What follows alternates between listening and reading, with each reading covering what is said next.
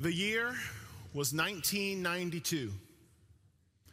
The location, Barcelona, Spain. And there, into the Olympic Games for men's basketball enters what is to this day still referred to as the Dream Team. Some of you may remember it. See up on the screen up there. Look at that roster. You've got Charles Barkley, you've got Patrick Ewing, you've got Larry Bird, you've got Scottie Pippen, Magic Johnson, and of course, none other than the GOAT himself, I said it, the greatest of all time, Michael Jordan, right? To top it all off, the majority of these guys were in or at the near the peak of their game at that time. And after their 5-game qualifying round, they emerged undefeated with a 229-point difference, which basically means they scored 229 points more than was scored against them. For a little bit of perspective, Croatia, who took silver that year, ended up with a 23-point difference. These guys, this U.S. team was absolutely unstoppable. And that's what happens when you have a team of crazy talented players all at the peak of their game working together toward a common goal. The industrialist, Henry Ford, takes it a step further and he says it like this: teamwork is the ability to work together toward a common vision. Teamwork, is the fuel that allows common people to attain uncommon results. Common people to attain uncommon results. One more. Really imagine the scene with me. It's just past midnight. The only lighting is the fluorescent ones that are up above you. When all of a sudden, an alarm goes off and it is ringing in your ears, code blue, at the hospital. And there's a 450-gram preemie that's just under a pound who's fighting for their life, and a team of nurses and doctors and parents flood the room, and they are giving it all that they've got to try and save this precious little life of a 24-week-old child. It doesn't matter what the diagnosis or procedure the medical team may have been arguing over before. All of a sudden, what you want in that moment is a team that can lay aside those differences and come together toward a common goal of saving this precious life. It turns out it's not just basketball or assembling cars or the ICU where this kind of teamwork is necessary. What if I told you that working as a team matters even more when it comes to our faith in Jesus? Well, I want to welcome you to Heart of Life. My name is Peter, one of the pastors here. Just delighted that you've taken the chance to join as we take a look at God's Word. We're going to continue in the series that we've been calling Fearless. Fearless, that it is possible to live a fearless life, a life that is unshakable, immovable, that is steadfast and strong. It's possible, and a key ingredient that we're going to discover this morning is the power of a team. And so that's where we're going, but before we get there, we need to lay a little groundwork first. Last week, we talked about a fearless life that is transformed by the power of the gospel, able to stand firm because of the Holy Spirit. And we saw that in Philippians chapter 1, which we're going to look at right now. Philippians chapter 1, starting with verse 27. Whatever happens, this is the Apostle Paul writing from prison. He says, whatever happens, conduct yourselves in a manner worthy of the gospel of Christ. Then, whether I come and see you or only hear about you in my absence, I will know that you stand firm in the one Spirit. That was last week. And now we're going to focus on this next phrase, striving together as one. Say those 4 words with me. Striving together as one for the faith of the gospel, without being frightened in any way by those who oppose you. Quick paraphrase. Here's what Paul is saying. If we want to live a life that is fearless and exemplifies the gospel, the kind of life that gets people talking because they can't help but notice the difference in us, then it's not enough that we are able to stand firm.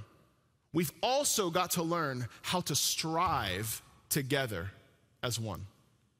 So, how do we?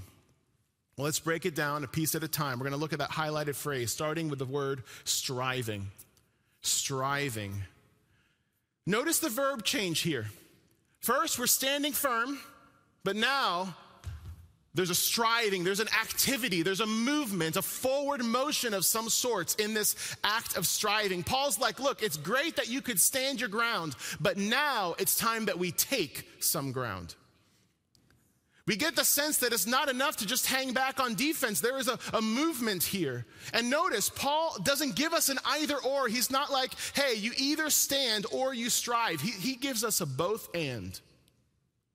It's not enough to simply conserve and hold to what we've always known to be true. There's also a progress of sorts being made and fought for in the areas where truth is not being lived out.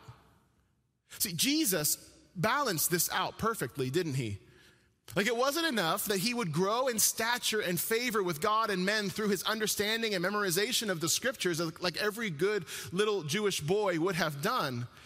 But he'd also go out at times and do something that's way over the line culturally. Like when he met up that one time at a well with that Samaritan woman. The Samaritan woman who had been married 5 times before. The Samaritan woman who had been married 5 times before and happened to be living presently with a man who wasn't her husband, and he would dare to ask her for some water.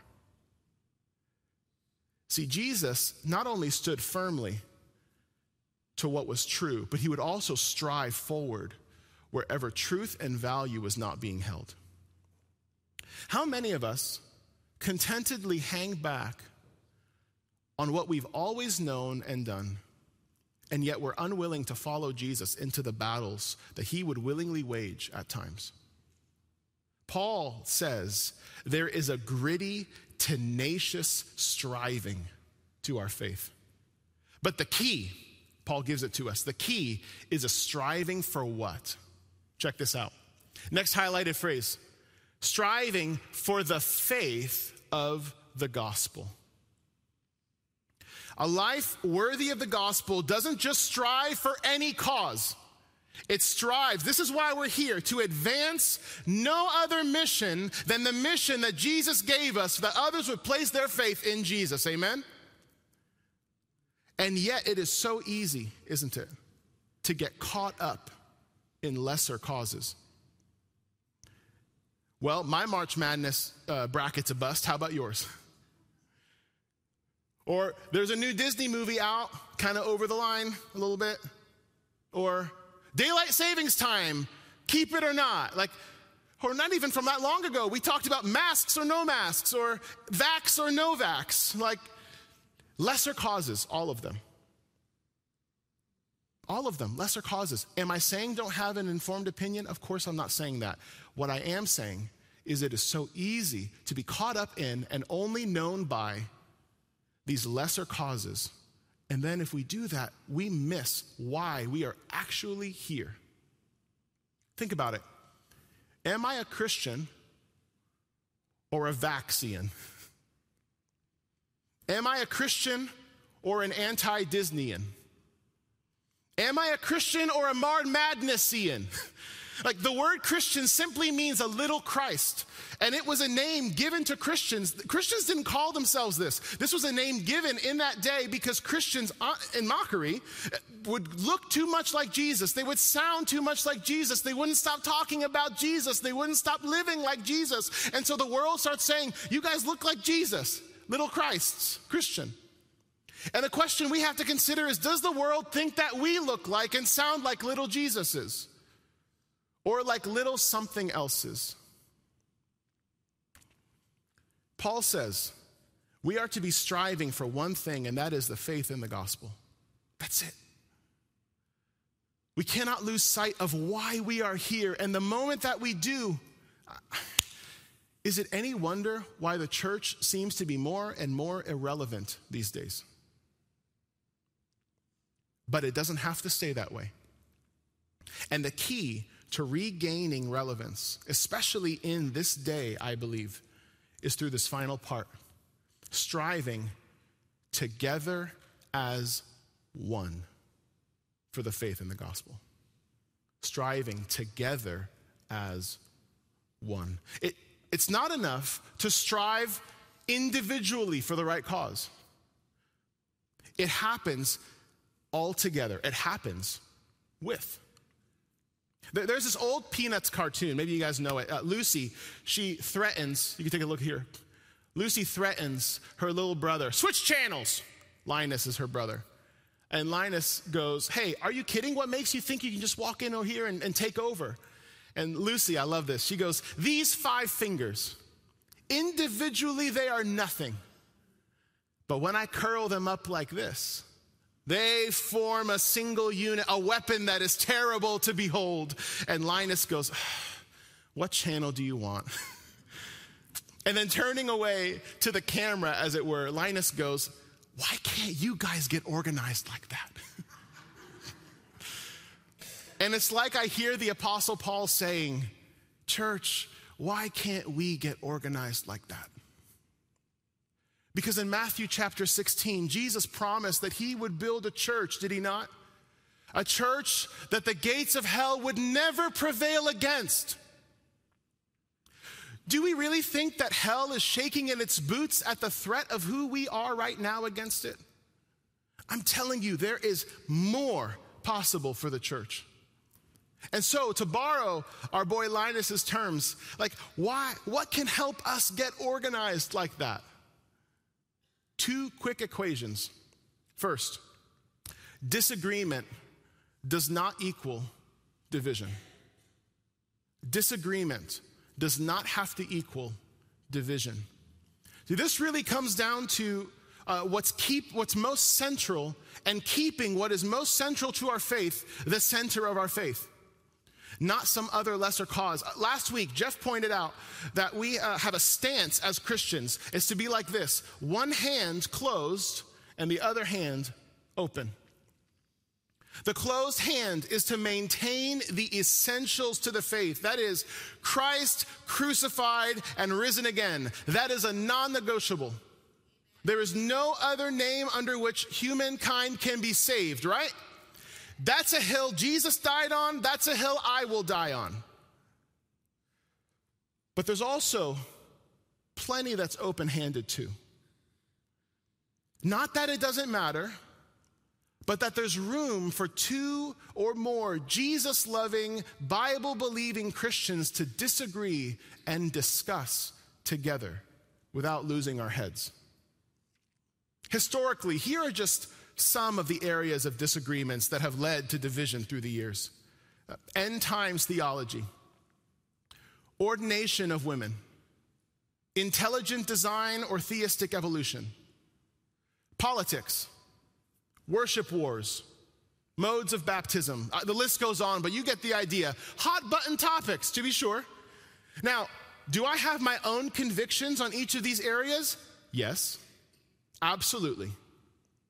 And we may disagree, and we can discuss these things together. In fact, I invite you, if you want to grab coffee sometime and talk this out, I would love nothing more than to just discuss some of these different areas and where we land and why and all this. But to paraphrase C.S. Lewis, these conversations should be family matters. Things that we can discuss together as brothers and sisters in Christ with gentleness and respect, without it being the only primary way that the world knows us. Without those issues becoming what we're known for dividing and arguing over in the public sphere. Because otherwise, what kind of witness is that? No, disagreement does not have to equal division. One more. My calling does not have to equal your calling. My calling may not necessarily equal your calling, and vice versa.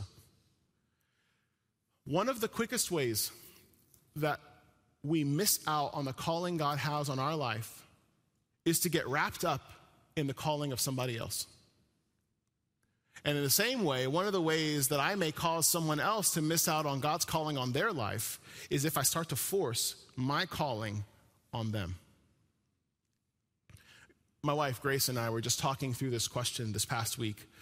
What if one of the reasons why Christians land in different areas of conviction at times isn't because one is right and the other is wrong? That happens, don't get me wrong, but what if it's not necessarily just because of that, but because God has led each Christian into that particular area in order to live out the calling that he has on their life specifically? Take a team of football players. A 5'10", 180-pound wide receiver is going to have a different dietary plan and fitness plan than maybe an offensive tackle who weighs in at 400 pounds. There's just a difference. And it would be silly for each of them to force their own convictions dietarily and fitness-wise on one another, right? They play very different roles. Couldn't we view the body of Christ similarly? That we each play different roles, and there's a reason why, homeschooling or public school, a small home or a big home, living life overseas as a missionary or engaging in local mission work.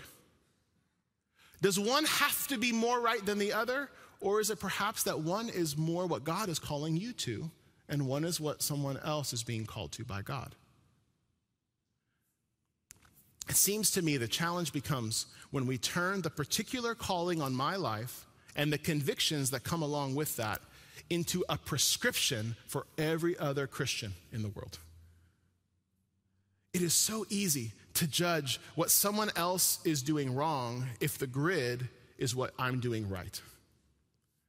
But what if what's best for you in an open-handed area isn't really the place where another individual will thrive in living out God's will for their life? See, we have the same mission, right? Striving for the faith of the gospel, and we have to remember that we're on the same team, but sometimes our positions may look a little different. But if we have one clear objective, and if we each play our roles as God has called us to, then when one of us scores a touchdown, the entire team scores. In this way, we strive together. Paul says it like this, not just together, but together as one. And it's fascinating to me, but in the original Greek, there's actually a word there that didn't get translated into our English translation that we're looking at here today.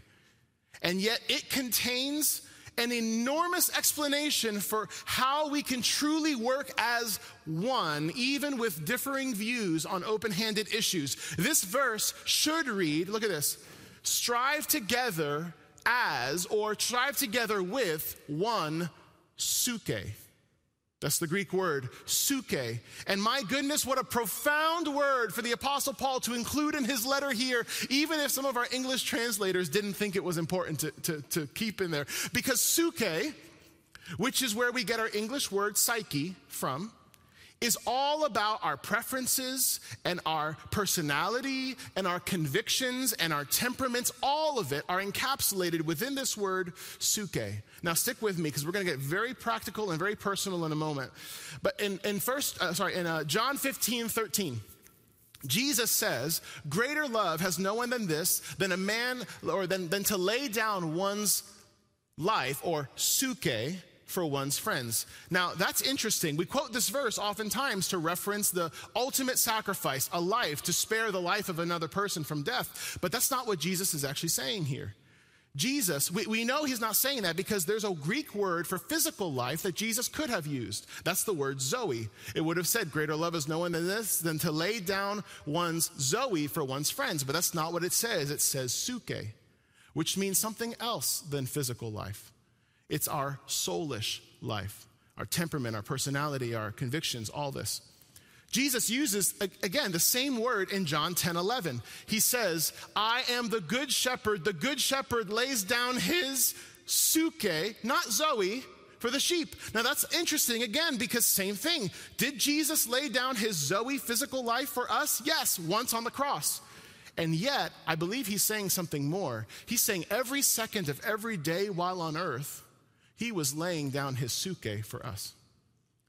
every second of every day. Not just a one-time act on the cross, but he was laying down his essence for the sheep, his full self. And then we're told, 1 John 3:16, Jesus laid down his suke for us. We ought to lay down our sukes for the brothers and sisters. So it's the same thing again. One last one. Jesus said this in John 13:35. By this, everyone will know that you are my disciples if you love or lay down your suke for one another. Let's spell this out. By this, the world will know that we belong to Jesus if we lay down our entire selves for one another. By this, the world will know that we are his disciples if we lay down our preferences in worship, our preferences in preaching, our preferences in schooling for one another. If we lay down our convictions that really aren't essential to the gospel for one another. If we lay down our wealth and our intellect and our political positions for the sake of Christ and him crucified, otherwise, the world will know a whole lot about us, but they won't know very much about Jesus. That's what he's saying. And that is what Paul is trying to tell us. That the most meaningful way that we can exemplify the gospel in a way that turns heads and points them toward Christ is if we can stop the infighting among us and rally around the one thing that matters: Jesus. Go back to the 1992 Dream Team. What do we see here?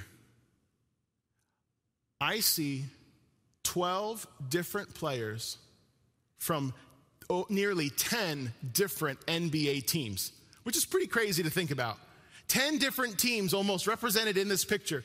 Now imagine, wouldn't it have been crazy if they posed for this U.S. team photo and they decided to sport their NBA jerseys instead?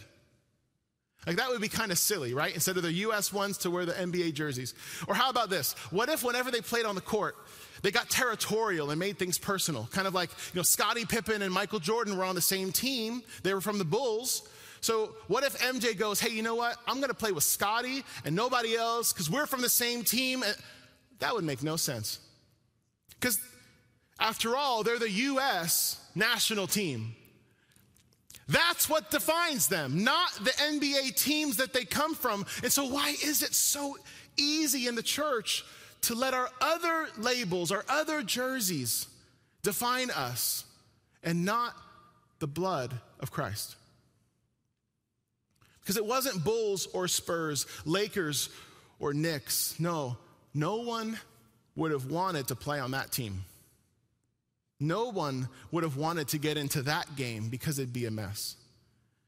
And I cannot help but wonder is there any surprise as to why the world wants so little to do with the church?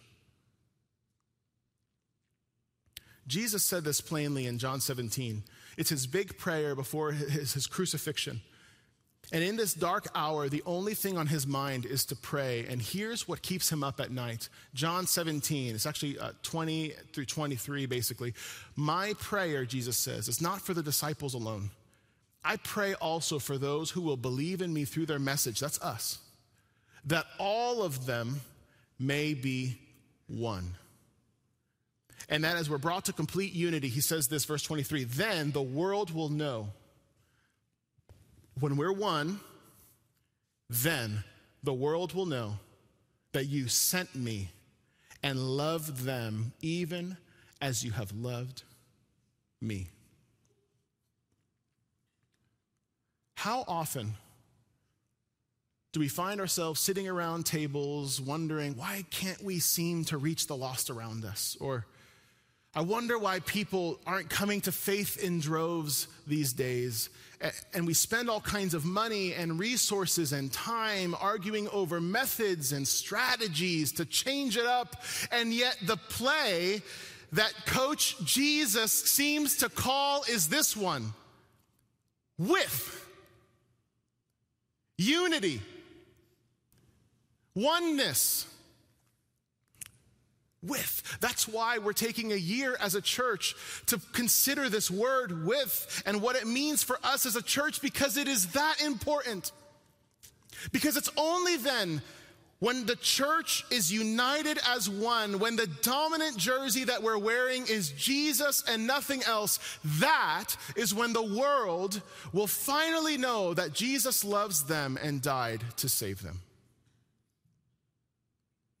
And so which jersey are we wearing, church? Are we playing in the right game? Because until we realize what matters most, the world will remain blind to what they need the most, and that is Jesus. Now, we've considered a lot this morning, so let's see if we can summarize this up into a very succinct statement that we can take with us this week, kind of like a mantra of sorts. Here's what we've got. Same team, same goal. Same team, same goal. Same team reminds me that life as a Christian isn't a solo gig. It's done together as one, and sometimes that gets messy, right? But although disagreements and differences are inevitable, division does not have to be. See, it's the power of a team that strives together as one that makes the mission real. And until we can get our heads in the game and remember who it is, Jesus Christ, that we are fighting for, we will find ourselves fighting against one another rather than fighting alongside one another. This month, my wife Grace and I celebrated 16 years of being together. And if I've learned one thing in our time together, it's that conflict is unavoidable. My goodness. I remember one piece of advice I was given that really helped us out, though. An older married man, he suggested whenever things get heated, shift your body to get shoulder to shoulder with your spouse rather than face to face. Just shoulder to shoulder, side by side. This way, you're looking at the problem together as opposed to looking at the problem in the other person. Now, I tried this for months without letting Grace know because I just wanted to see if it had merit, you know what I mean? But I'll tell you, it's been enormously helpful. I mean, whenever conflict arises of any kind, I try as best as I can to get side by side with her so that we can tackle the problem together. And the problem is something that we are working on as one because we're on the same team, right? And if it's a mistake that I made, okay, guess what? It's a problem that we share, and we need to work on this together. And it goes both ways. I don't have a problem with her. We have a problem that we can tackle together. How might a similar shift in our church help when differences arise?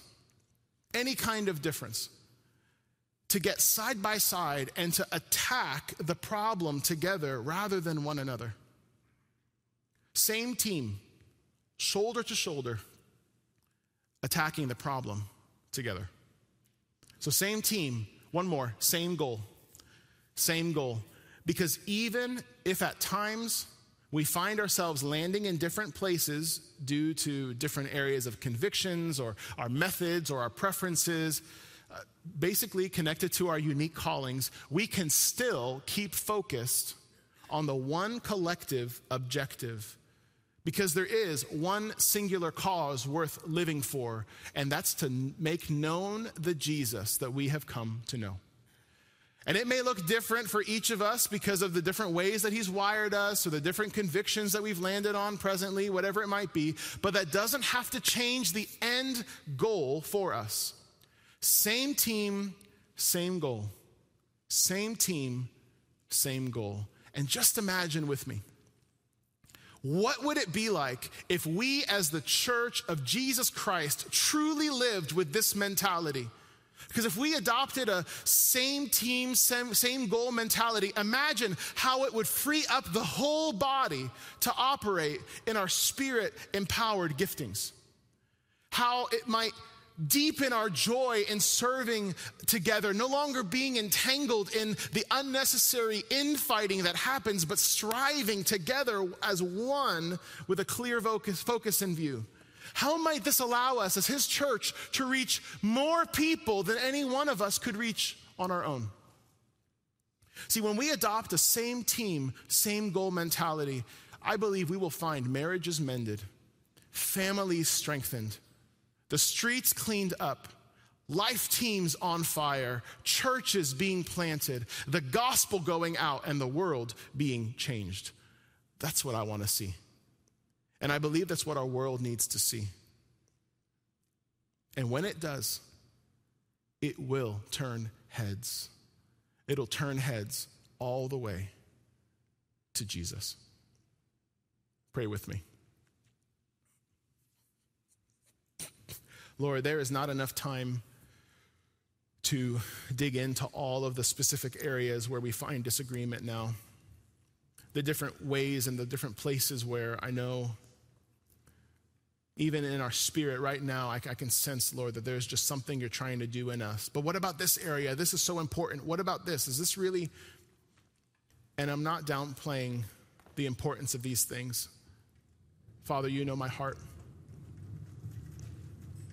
But we know, deep in our soul, we know that Jesus is worth more than the things we get hung up on. And so I pray for each person hearing the sound of my voice even now.